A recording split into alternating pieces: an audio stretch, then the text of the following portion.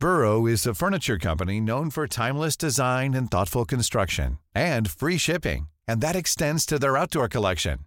Their outdoor furniture is built to withstand the elements, featuring rust-proof stainless steel hardware, weather-ready teak, and quick-dry foam cushions. For Memorial Day, get 15% off your Burrow purchase at burrow.com/ACAST and up to 25% off outdoor. That's up to 25% off outdoor furniture at burrow.com/ACAST. One size fits all seems like a good idea for clothes until you try them on. Same goes for healthcare. That's why United Healthcare offers flexible, budget-friendly coverage for medical, vision, dental, and more. Learn more at uh1.com. The New Statesman.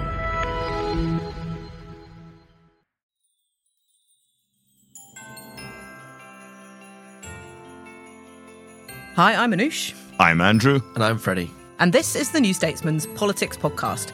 Today we're bringing you a very special Christmas episode of the podcast, the NS Awards. We're going to be looking back at some of the best, the worst, and the outright bizarre moments in British politics this year. Hello, I'm Anoosh Chakelian, Britain editor of The New Statesman and host of this podcast. And joining me in the studio, I have Andrew Marr, our political editor, and Freddie Hayward, our political correspondent. Today, we're going to be reviewing 2023 in political highlights, divided into very astutely measured categories. Our first category is, what else but the biggest gaffe? So I wanted to start this category with two related gaffes from earlier this year, which some of our listeners might have forgotten about. The first was Therese Coffey back in February when she was Environment Secretary. Do you remember there was a shortage of lettuce and tomato in supermarkets? And this was sort of exposing Britain's weakened supply chains post-Brexit. But her response was that Brits should be eating more turnips instead. It's important to make sure that we cherish the specialisms that we have in this country. A lot of people would be eating turnips right now rather than thinking necessarily about aspects of lettuce and tomatoes and similar. But I'm conscious that consumers want a year-round choice, and that is what our supermarkets and food producers and growers around the world try to satisfy. Now, why is that a gaffe, Anoosh? What have you got against the humble turnip? To be honest, I actually do eat quite a lot of turnips because I get a horrible, miserable veg box every 2 weeks. So I'm already on the coffee diet. They are pretty grim, to be fair. And I thought related to that, you had the former Brexit MEP and Tory minister, Anne Widdecombe, who was asked in May what she would say to the number of families, because there's a rising number of families who can't afford the basics, in their food shop. What would she say to people who can't afford the ingredients for a cheese sandwich? And she said, stop eating cheese sandwiches. We've seen it. Yeah, but what do you say to consumers who literally can't afford to pay even for some of the basics if they've gone up the way that cheese sandwich has with all its ingredients? Well, then you don't do the cheese sandwich. And although these two gaffes are about different topics, I thought they really expose when ministers or MPs try and tell us how we should do our food shopping or what we should eat. They always sound so out of touch. Well, that's all they've been doing for 2 years, I think. Yeah, they have. Yeah. Lee Anderson just stands up in the House of Commons, says, this is how you should shop every week. How dare you spend more than £1.50? Exactly. What it's was the Lee 30p a Anderson meal. stuff about the cat food? Do you remember that? Did he eat cat food on his television show? Yeah, I think on he GB did. News. Yeah. I can't remember whether that was advertising the virtues of eating cat food for the rest of us or not. Yeah, maybe it's part of the 30p meal. Yeah, maybe. The protein. I mean, my big question, I think, for this important political story is how many people took up her advice? Yeah. How many people are, Therese Coffey has now said that we should be eating turnips, therefore I'm going to go and purchase some turnips. Well, I think the funny part of that story was that actually we import more turnips than we grow here. So it was another example of how our supply chain, our food insecurity is so acute. What were your gaffes that you wanted to bring in? I was thinking about the great saga of Nigel Farage taking down the UK banking system when he came out and said Coutts had closed his accounts. A week later, the BBC reported that it was because he didn't have enough funds. Then Nigel Farage secured documents suggesting it was because of his political views. And you could sort of sense Nigel Farage, he had a scalp to take here. And he just absolutely went for Nat West, who owns Coutts, the Coutts board, and they got themselves in an absolute pickle to use. He took them out one after another. Oh, he did. Didn't he? They both resigned, didn't they? Do I remember that the boss had to forego part of her £7 million a year bonus? No, it was absolute tragedy for her. She's going to have a really tough Christmas this year, I think. Ho, ho, ho. I'm going to take a really, really obvious and slightly serious one. Sorry, Christmas. HS2. Oh, yeah. I mean, I have one of my big memories of the year is going to be at Manchester in the rain for the Conservative Party conference, which felt more like a funeral wake than a party conference, at the moment when the Conservatives were about to cancel the high-speed railway link to Manchester. Yeah. And not only did they cancel the link to Manchester while they were in Manchester, they dillied and dallied and delayed all week. So nobody was talking about anything else. All their announcements, all their speeches, what there were of them, were completely obliterated by the HS2 announcement. I think to have a great, huge national project and then cancel it during the governing party's political conference was a gaffe. But I think to do it in Manchester with this particular project was a mega gaffe, one we will not forget for a very, very long time. Yeah, I remember hearing about that, and then Andy Street called this impromptu press conference outside the Midland Hotel, so that it felt like almost like we were outside Trump Tower expecting his presidential announcement or something. Andy Street walks out and the nation's press gathers around him, and he delivers this very strident, angry, emotive condemnation of the government. And we're all there. I mean, cabinet ministers are still speaking in the main hall or trying to set out what they're doing for government, and we're all just focused on listening to Andy Street. It was remarkable. It was remarkable. The whole choreography of Manchester was extraordinary, because there was one political figure people getting genuinely excited about and following around, lots of young people following around with kind of stargazing looks on their faces. Unfortunately for the Conservatives, it was Nigel Farage. Yeah, and he's also his tour in Australia for Amaslab will have been finished now, and I think he's, reforms up 8-7%. We were saying before we came on. I mean, if the chaos in the Conservative Party keeps going, I think he'll be quite happy. They'll be dreading him coming back from the jungle. All right, so let's move on to the next category, which is the marmalade dropper moment. So this, for anyone who is not well versed in journalese, is basically when, something genuinely surprising happens in the news. So much so that you drop your marmalade, toast with which your we marmalade. all have every day when we write our copy. Yeah. In our sound check, I did say that I had porridge, so I'm not a proper journalist, it seems. No marmalade to drop. So mine was Nicola Sturgeon's resignation, because, as far as I understand it, the Scottish lobby and even SNP politicians weren't expecting it to come when it did in that way. It was a real surprise in February. There was this hasty press conference called, and she was quite personal in the speech. She said, she'd been Nicola Sturgeon, the politician, all her life. It was time to spend a bit more time being Nicola Sturgeon, the human being. These jobs are a privilege, but they are also rightly hard, and especially in the case of First Minister, relentlessly so. Now, to be clear, I'm not expecting violins here, but I am a human being as well as a politician. But that narrative all kind of unravelled fairly quickly, because you had these extraordinary scenes of her husband Peter Murrell being arrested and the house with police the police tent. Yes. And the tent, the marquee in the front garden. It's like Crime Watch. It was like something from Line of Duty, and this was over the SNP Finances investigation that's still ongoing. And then she herself was arrested. And hunting down the camper van. Do you remember that? Yeah, finding the camper van. Working out, how posh the pots and pans were in their house. I remember that was part of the story. Yeah, it's remarkable to go from complete SNP dominance to this sort of undignified charade that lasted months and months and months. Yes, but also from, as it were, Saint Nicola to, Scotland's maximum sinner in such a short period of time. You're quite right, it was a remarkable moment. For me, it's not the most remarkable marmalade dropper of the year, but it was a heck of a one. Okay, well, why don't you give us your one? No, for me, I was sitting in front of my computer with a little TV thing on the side of the screen, and there is David Cameron walking up Downing Street on the day of the reshuffle. And I thought, that is clearly just a coincidence. How extraordinary. What a funny coincidence. And then the thing came through, he's been made Foreign Secretary. I thought, I just simply do not believe that. It is completely impossible. He wouldn't. He hasn't. He has. So I think, to be fair to Rishi Sunak, I think he unveiled the greatest political coup in this sense of the year. Yeah, and he kept it secret as well, which is quite amazing. There were no whispers about it. Yeah, I think there was a report that David Cameron told one of his children and they told someone, but hadn't gone any further, luckily enough for them. But there were very few people in number 10, no one really in Parliament that knew about it, and then they kept it secret. But I mean, I think the interesting thing is, why would David Cameron even come back? I mean, Andrew, you've got this great theory that you think it means that we're going to have a later election because David Cameron wouldn't come back for a few months. I mean, I certainly think, who knows what's going to happen? We are in such a chaotic period again in politics. But I'm sure that Rishi Sunak's intention is to hold the election in October or November of 2024.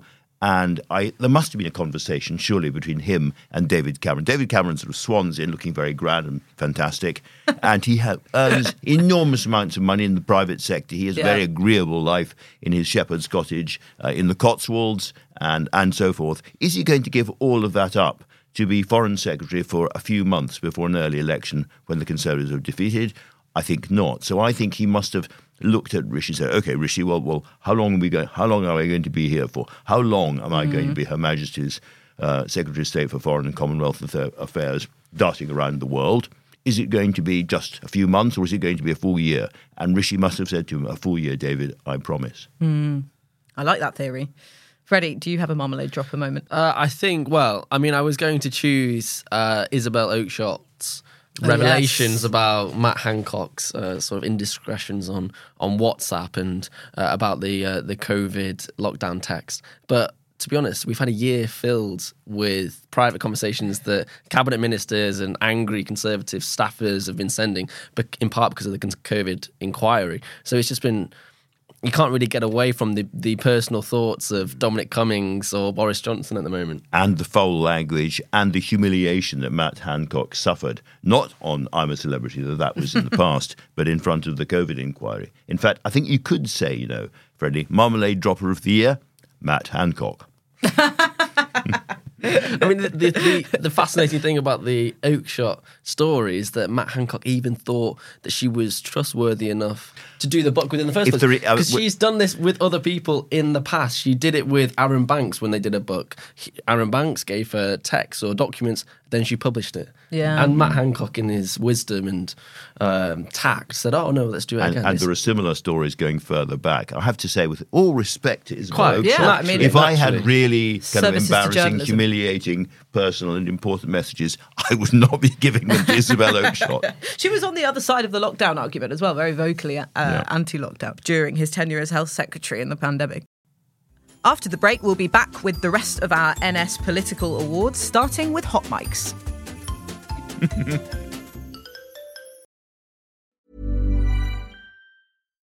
Why don't more infant formula companies use organic, grass-fed whole milk instead of skim?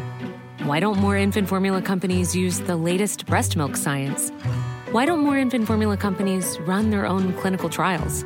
Why don't more infant formula companies use more of the proteins found in breast milk? Why don't more infant formula companies have their own factories instead of outsourcing their manufacturing? We wondered the same thing. So we made ByHeart, a better formula for formula. Learn more at byheart.com.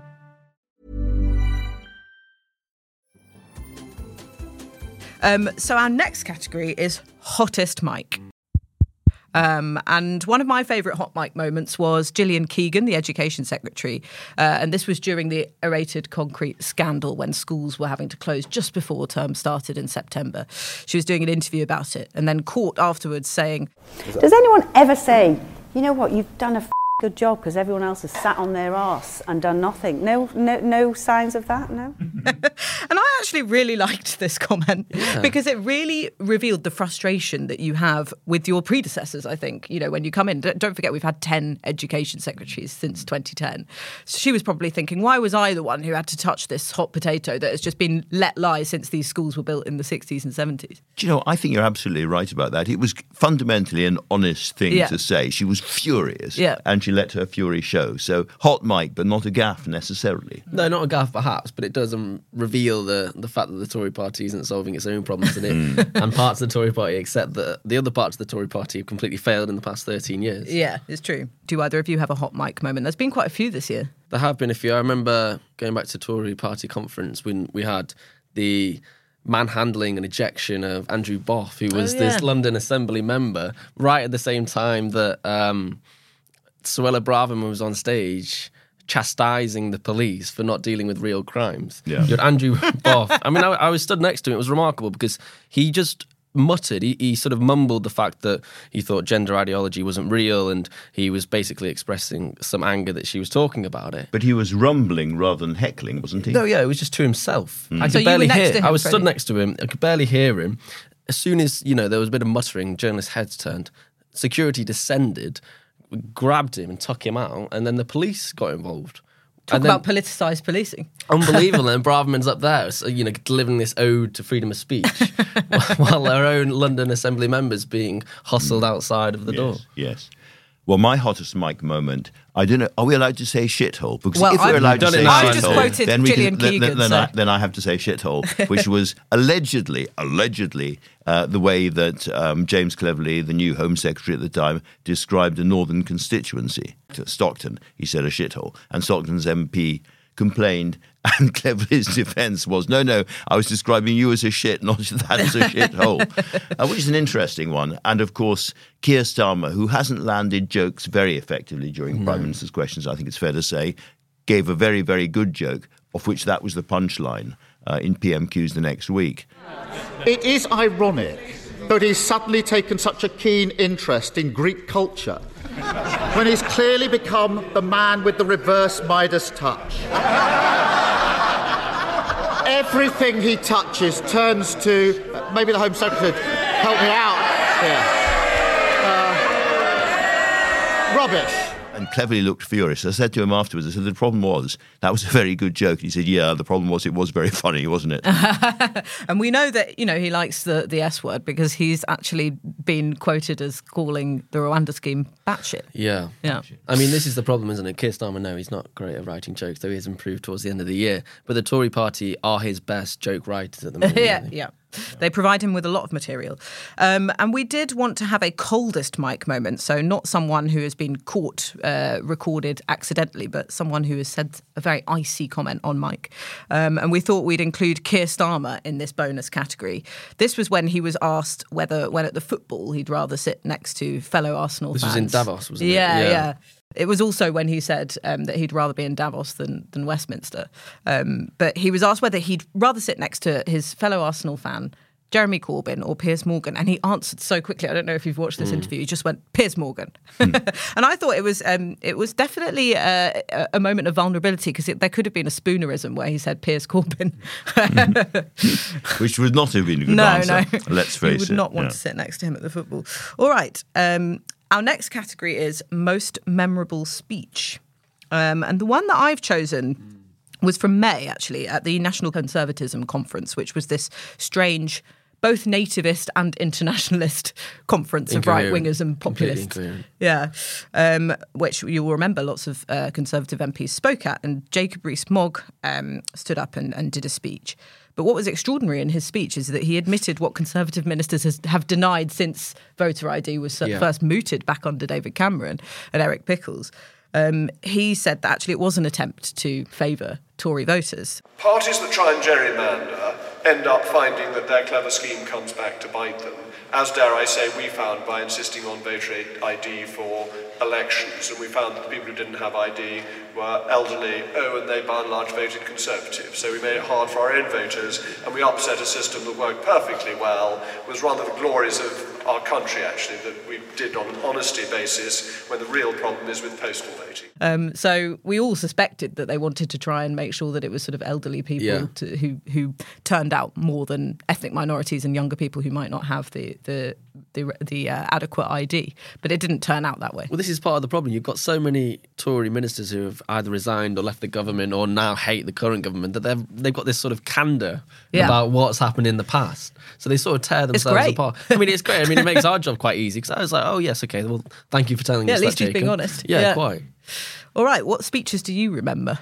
Well, and we have to turn at this point to Penny Mordaunt. Because first of all, let's go back to the coronation and remember that you don't actually have to say anything to be very memorable. Because Penny, of course, was the one carrying that absolutely enormous two-handed sword through Westminster Abbey while wearing a very, very flashing-looking embroidered coat. And I think for an awful lot of male conservative England, right across the country, in the shires everywhere, old chaps were looking at their television getting very, very overexcited. So much so that people are talking about her being the next Tory leader purely on the basis of carrying a sword. Which she carried the sword very well. Unfortunately for her, she then made a speech at the Conservative Party conference, which was, sorry James Cleverly, one of the most batshit crazy speeches I have ever seen, where she was talking about stand up and fight. And she wasn't quite sure. We must all stand up and fight. And if you stand up and fight... the person beside you stands up and fights. And if the person next to you stands up and fights, the person next to them will stand up and fight. And when our party stands up and fights, the nation stands up and fights. And at this point, you've got in your head this kind of wild, arm-thrashing, mad kind of image of people thumping each other. And then she said, and if one community stands up and fight, the next community will stand up and fight. And when our nation stands up and fights, other nations stand up and fight.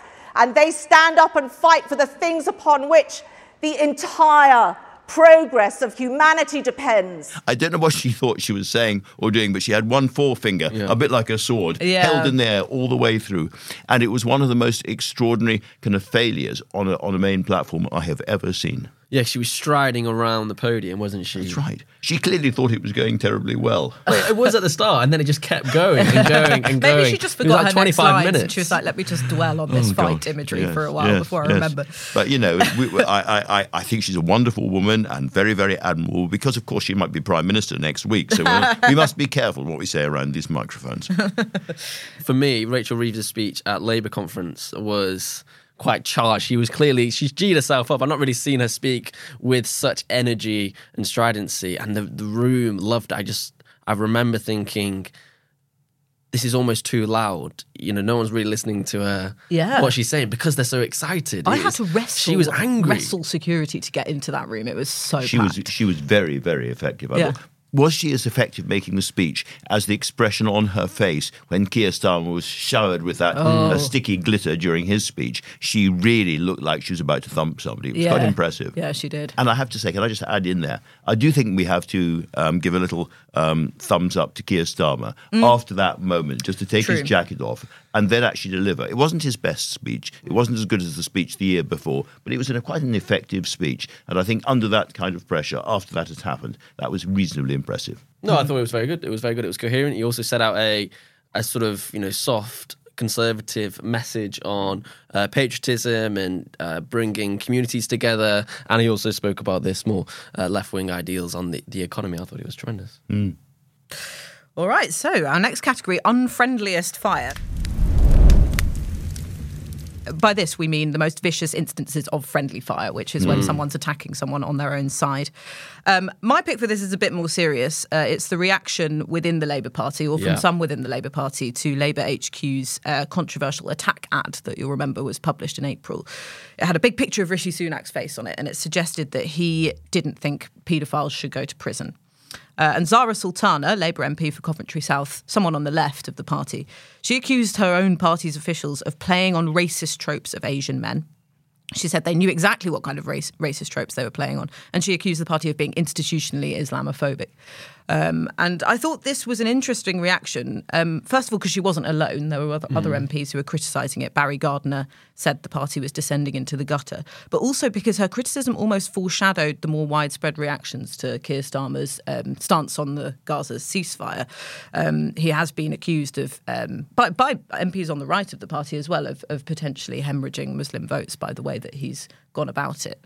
I mean, something that could have been a gaffe, but probably was too serious to be categorised as a gaffe, was how he said in that LBC interview he defended the idea of besieging Gaza. And that was a really interesting moment because Nick Ferrari was, the question was unfurling, and you could almost see Keir Starmer trying to answer the question before it had been properly asked. Yeah. He hadn't really listened to the question. He just jumped in. And that's a mistake, politicians make, but experienced politicians should really not be making that kind of mistake. But I would have thought the bigger mistake was not immediately correcting what he had said. They left it for, I think, 9 days. Yeah, it was 9 days. Before the full explanation came out. The interesting thing out. as well was that journalists in the lobby didn't really pick up on it for a few days as well. It didn't dominate the news for a while. So it's not, it sort of just got left to the side, and then it finally filtered through and everyone was like, oh no, that's quite a big deal, and then people started getting angry and then Lotto were like, okay, well maybe this will die down. Then it didn't. It was strange. Usually the public, and I'm not saying this in a disparaging way, but usually the public moves much slower in their response to political things because they're doing other things, whereas we're watching every second. But I think we were bogged down in Labour conference, didn't quite get the significance of it, and already it was out in constituencies where these issues are extremely pertinent and people were furious. Councillors were resigning. So any other instances of unfriendly fire you want to bring up? The Tory party, I guess, for the past 12 months have just been riddled in it. I think that's absolutely right. We cannot ignore Suella Braverman's resignation letter, which was so scorching you could almost see the flames and smoke coming off it. I have never read a more angry, devastating, punch to the throat kind of resignation letter in my life. And of course it was followed up afterwards by a resignation speech in which she said the Conservatives were going to go into, what's the phrase? Electoral oblivion. Electoral oblivion within months if she didn't get what she wanted. To be fair, on the speech, for her standards, I thought it was quite understated, really. You mean the speech that she made in follow-up to her sacking? Yeah. Is this the one? I did, yeah. She said she was going to support the Prime Minister. She didn't call him a shithole. No, exactly. So I was quite impressed with the decorum. Yeah. Though I have to say, in a more serious and perhaps unexpected way, I thought her speech to the Tory party conference was one of the best speeches there, and certainly one of the best she has made. We know she's ambitious because she is taking tuition in how to speak publicly. She has come on hugely. And even if you didn't like any of what she was saying, it was a very, very well-delivered, very cogent and coherent speech, which the audience absolutely loved. They loved it. I don't think we can forget Nadine Dorris's book as well. This like semi-fictional, semi-real narrative about the conspiracy theories in the Tory party. The movement that this Dominic Cummings obsessed group or cabal that took down Boris Johnson. It's I have actually read the book, and it is a very serious root allegation that there is a tiny clique of very, very unpleasant people at the heart of Conservative politics who simply destroy prime ministers and put in people depending on who they want to see there next. And the laws of libel meant that she gave ridiculous kind of James Bond pseudonyms to everybody, but then started naming people on the radio. But then, she hasn't gone the whole way because of malearned friends. But one of the allegations in the book, which I thought was more extraordinary and deserved a wider circulation, was she argues that Sue Gray was basically working for Michael Gove for a long time, and that Michael Gove has therefore got his person right at the heart of Keir Starmer's operation, which I thought was quite an allegation. Yeah. And then we have a few wild cards. This is where you can bring in any moments that you just want to remind our listeners of. One here is a more recent one. Jim Shannon, the DUP MP, he was talking about the protection of red squirrels. And he said grey squirrels are the Hamas of the squirrel world. The very presence of grey squirrels are the Hamas of the squirrel world. Does the Honourable Member agree that there should be greater integration between DEFRA and local red squirrel groups and devolved institutions to ensure that they have the means necessary to preserve and expand the red squirrel species throughout Northern Ireland? Which I thought... I think that defends everybody. It defends squirrels, it defends Jewish people, it defends Palestinians, it defends absolutely everybody. It covers all bases. It's a very British parochial take on an international conflict in the Middle East. Any more from you? Right. Well, this one I love because I thought it was very funny. The Orkney Islands, when they said they were considering joining Norway. Oh, I remember. It was this abandoned ship. This is so awful. This country's gone to the dogs. We're off. Which I think just captured Orkney. They captured the national mood quite well. But of course, Orkney was Norwegian or was Scandinavian for a very, very long time. Until I think the early 1500s. So they have a very strong Scandinavian culture and heritage there. It wasn't an entirely mad thing to do. And after all, Oslo is probably as near, more or less, to Orkney as London is. Andrew, do you have any wild cards of the year? Well, one of the really enjoyable parties of the year was the launch party for Rachel Reeves' book on the history of female economists, which, by the way, is actually rather a good book. Unfortunately for her, the Financial Times spotted very, very quickly that chunks of it had been, as it were, cut and paste from Wikipedia. And all journalists who spend their entire lives cutting and pasting from Wikipedia instantly expressed absolute outrage that a politician should have copied from them. But to be fair, it really ruined the launch of that book. It was a bad moment for her. She's gone through it with a certain amount of good humour, only a certain amount, I think. So that's I think one of the big unexpected moments of the year. And of course, instantly in the autumn statement, for instance, Jeremy Hunt was using that and accusing her of being the cut and paste chancellor. It's a jibe we're going to hear for some time, I think. Yeah, and interestingly, the reviewer who spotted this plagiarism, she was doing an in-conversation event with Rachel Reeves the next day, which, to the Shadow Chancellor's credit, she did turn up to. Apparently, she gave her a very, very firm handshake before it started. Thanks so much, Andrew and Freddie, for your memories, and have a lovely Christmas. And thank you so much to everyone for listening to today's episode and to all our political coverage across the year. We'll be back next week with a look ahead to 2024 with our polling expert, Ben Walker. You've been listening to the New Statesman podcast with me, Anoosh Chakelian, and my colleagues Andrew Marr and Freddie Hayward. This episode was produced by Catherine Hughes. Have a lovely Christmas.